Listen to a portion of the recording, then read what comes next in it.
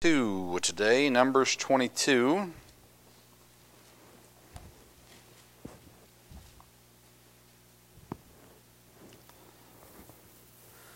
We got a good story today. We're going to talk about talking donkeys and unicorns. Savannah, do you like unicorns?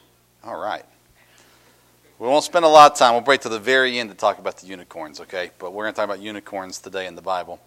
But talking donkeys and unicorns, fun afternoon topic here today. Of course, we're talking about Balaam and Balak and Balaam's donkey today.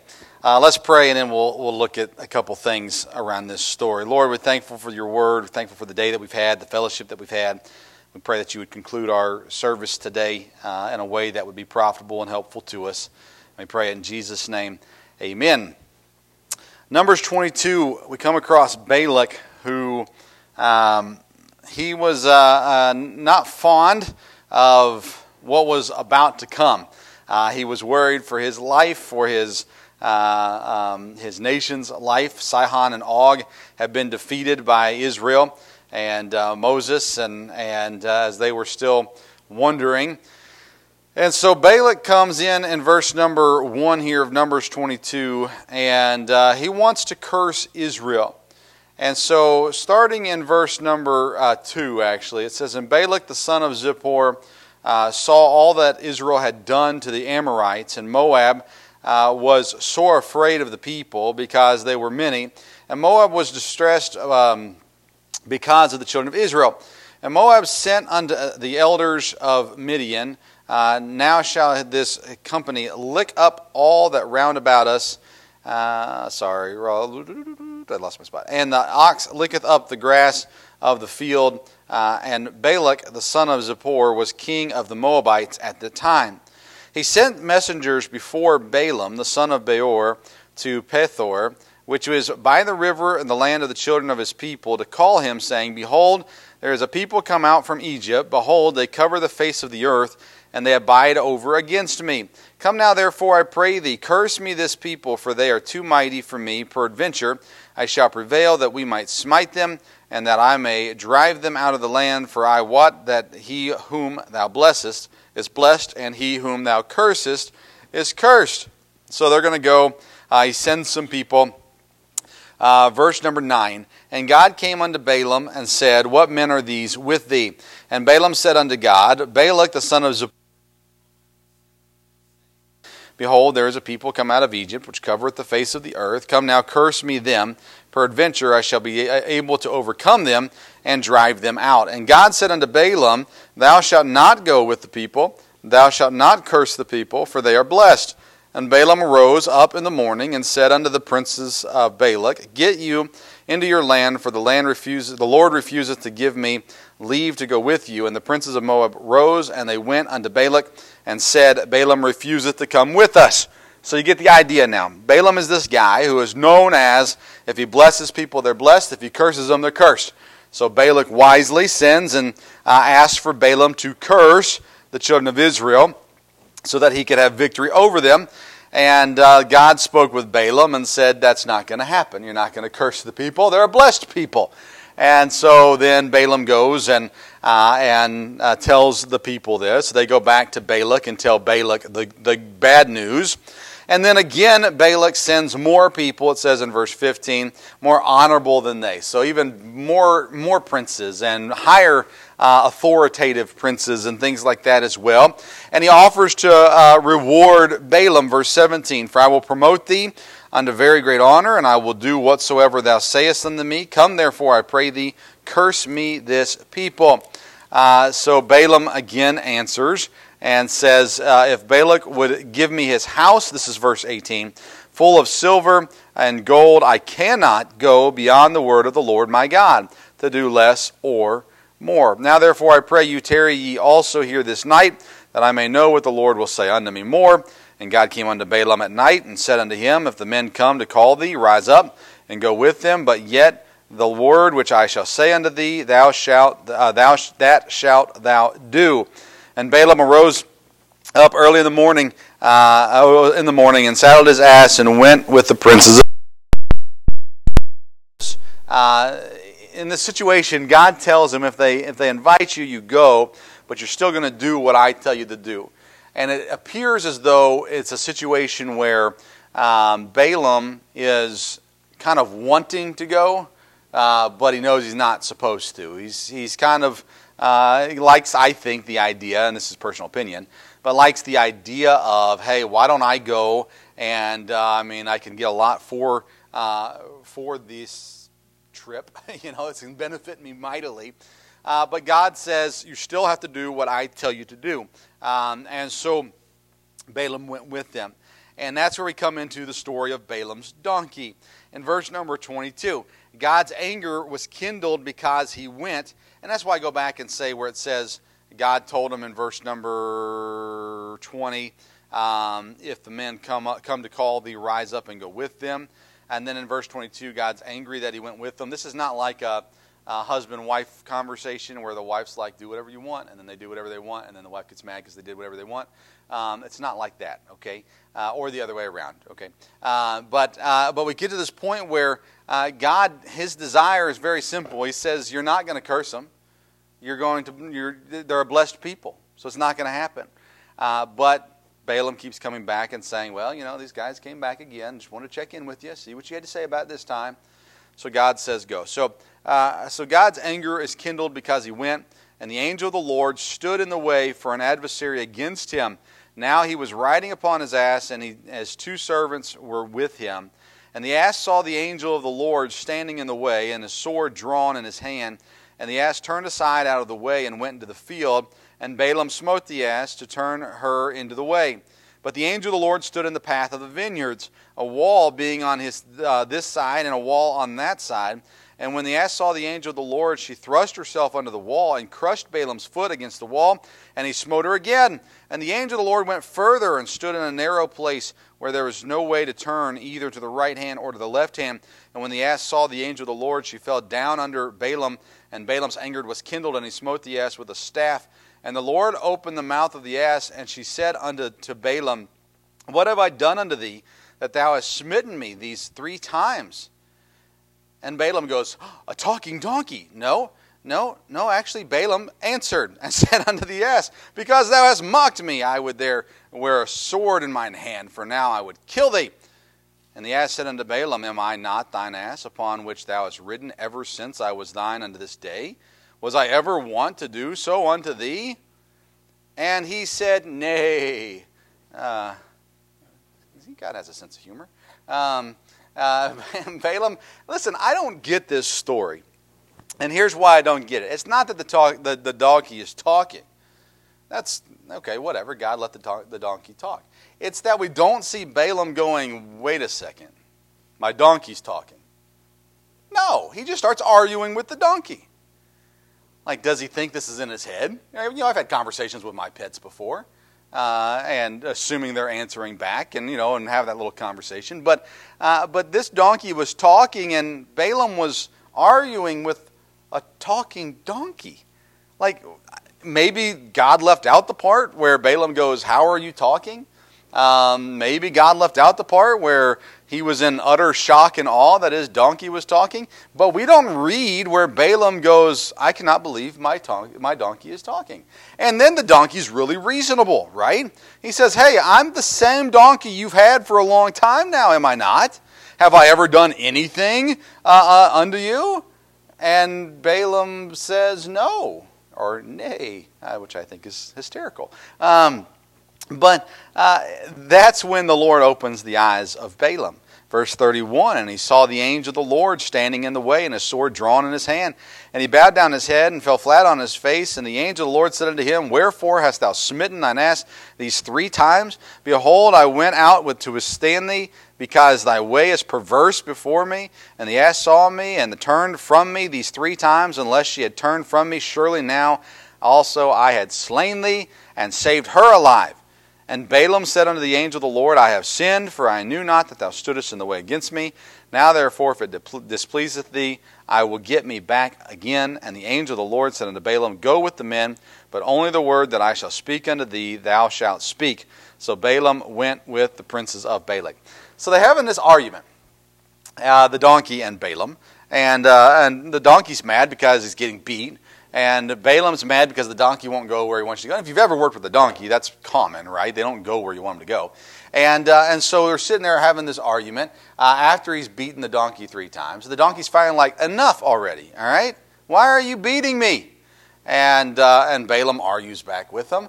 And then all of a sudden, the Lord opens the eyes. And I love this. We see it in the Old Testament several times where the Lord opens the eyes of someone. All of a sudden, they can see what's there, which makes you wonder what's here. Right now. Remember the prophet and the army that surrounded them? Is that Elijah or Elisha? Or I don't remember. But there's a big army around the city. And who was it? Nobody knows? We'll get to it eventually. I think it's Elijah. But anyways, and they open the eyes and they can see all the soldiers around them and everything like that. And the angels is what it was. And but here we have now the eyes of Balaam are open, and he sees the angel, and the angel's saying, "What's your problem, man?" I'm paraphrasing. He said, "I was standing in the way because the way you're going is perverse. You shouldn't be here." And he said, "Had the donkey not stopped..." And Balaam falls down. "I've sinned." Seems to be what God told him originally was, "You're not going with these people." But the angel says, "No, you're going to go with them, but you have to say exactly what we tell you to say, exactly what God tells you to say." And so you have to fulfill that message all the way through. And verse 35 is where Balaam then Balaam is in this weird situation now, right? A weird situation now where he's going somewhere they probably shouldn't be. God has now allowed him to go, but he still has a message. He doesn't know what that message is, by the way. I think he has a general idea, but he doesn't know what that message is. So Balak, though, is not giving in. He's not giving up. He wants this because he understands he needs this in order to win. And so in verse 36, he continues his effort. He says, "And when Balak heard that Balaam was come, he went out to meet him unto the city of Moab, which is in the border of Arnon, which is in the utmost coast. And Balak said unto Balaam, Did I not earnestly send unto thee to call thee? Wherefore camest thou not unto me? Am I not able indeed to promote thee to honor? And Balaam said unto Balak, Lo, I am come unto thee. Have I now any power at all to say anything? The word that God putteth in my mouth, that shall I speak. And Balaam said unto Balak, and they went with Balak, and they came unto Kirjath Huzoth, something like that. And Balak offered oxen and sheep, and sent Balaam and the princes that were with him. And it came to pass on the morrow that Balak took Balaam, and he brought him up into the high places of Baal, that thence he might see the utmost part of the people.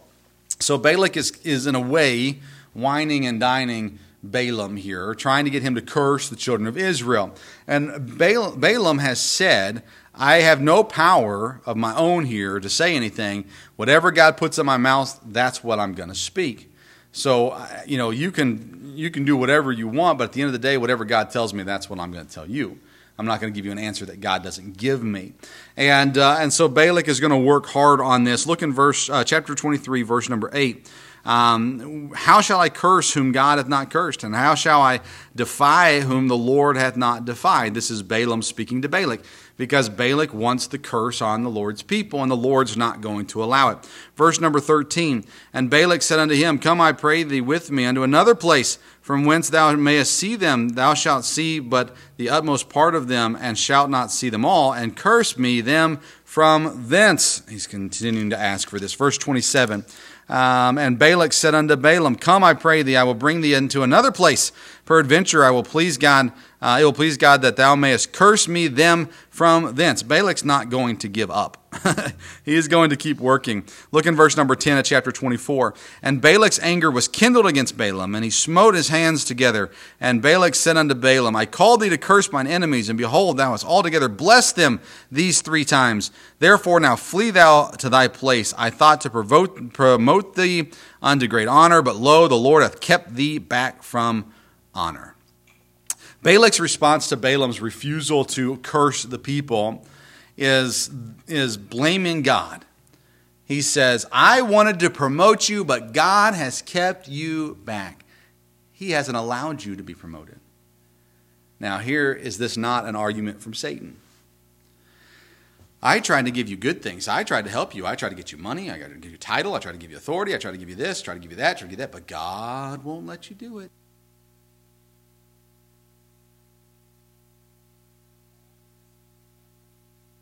Encountered in the garden with the serpent. You back. It's the same attack all throughout time that Satan uses. Trying to make you think that God is withholding good things from you. That's not the way that God works. But the argument here from Balak is, and ultimately from Satan, is, I try to do good things for you, and God's holding you back. Too often times, Satan still uses that same argument in our lives, where we sit there and go, man, I should have this by now. I should have this. I should have done this. I should have accomplished this. I could have done this. But God won't let it happen. God's holding me back. Looking back in chapter 23, verse 19. Balaam in his response to Balak. God is not a man that he should lie, neither the son of man that he should repent. Hath he said, and shall he not do it? Or hath he spoken, and shall he not make it good?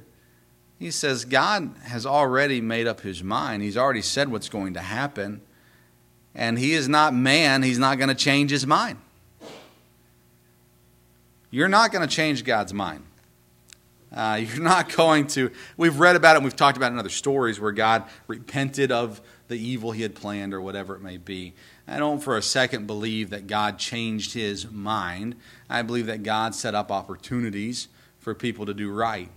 And when they did right, he let them believe that there was that they had a purpose in that, right? That they changed for the good. He watched Moses stand up for the people. When he says, Moses, get out of the way, I'm going to destroy these people. And Moses said, Lord, hold on a second. It wasn't that God was out of control and that he was losing his temper and that he was going to just destroy everything. No, I believe that God made it clear that sin needed to be destroyed. But he also gave Moses the opportunity to do what was right, and Moses did. And here he has Balaam presenting before Balak, and Balak saying, listen, I don't care what you said. I don't care what's going on. I need these people cursed. And Balaam says, God's not a man. He ain't changing his mind. You can't talk him into it. You can't buy him. You can't trade with him. Like this is what he's going to do. He's blessed these people. He's not going to curse them. And Balak, of course, was not happy about that at all. Look in verse number 22. Here you go, Savannah. This one's for you.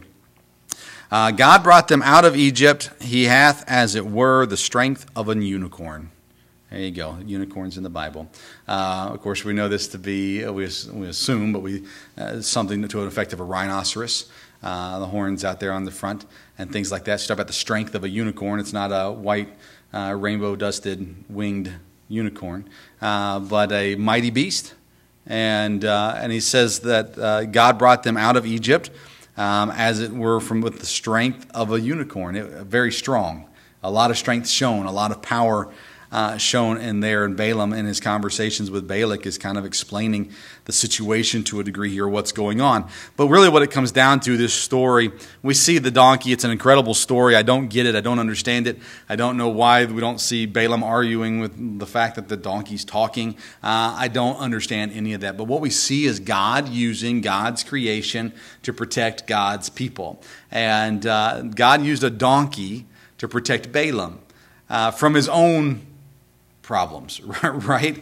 Balaam, at the end of the day, when God said the first time, don't go with these people, that should have been the end of the conversation. And it wasn't for Balaam. And we don't know exactly everything with it. We've always kind of bought in a little bit to the fact that Balaam was doing his own thing. But when Balaam was on the journey and the angel of the Lord stood there in the way, stopping him because the way he was going was wrong, the donkey saw the angel and the donkey stopped. And he paid a price for it. And I don't know why. I find it amazing that God gave us this, that this ever happened. It just blows my mind. but that God opened the eyes of the donkey to see the angel. Then God opened the mouth of the donkey to talk to Balaam.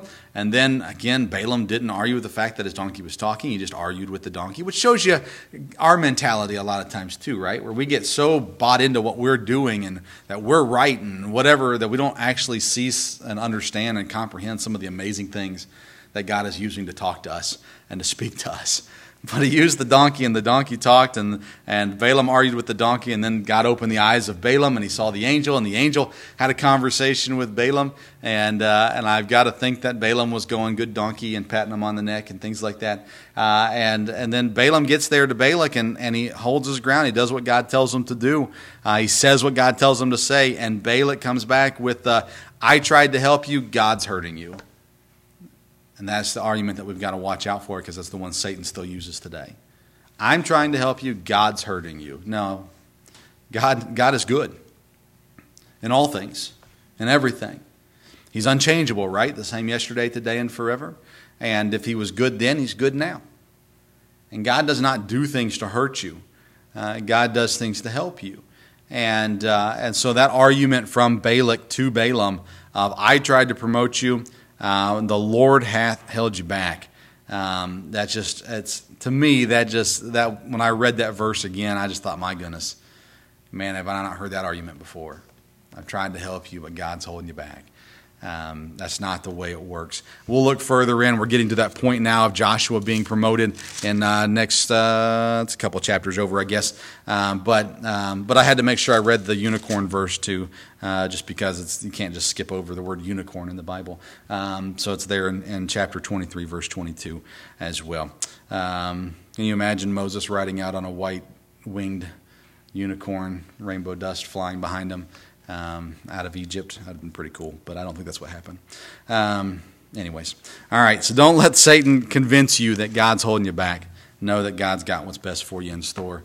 He knows what he's doing. And he ain't a man. God's not a man. He ain't changing his mind. God set what is right and what is wrong, and it's our job to follow it and to obey it. Lord, help us not to argue with the donkeys. Help us to see what you're saying to us. Help us to follow you and obey you. Lord, I pray that you would open our hearts and our eyes to what you have for us. Lord, may we never assume that you're holding us back from the good in this life that you have for us. Help us to see that you have what's best in store for us, so that we'd follow you fully.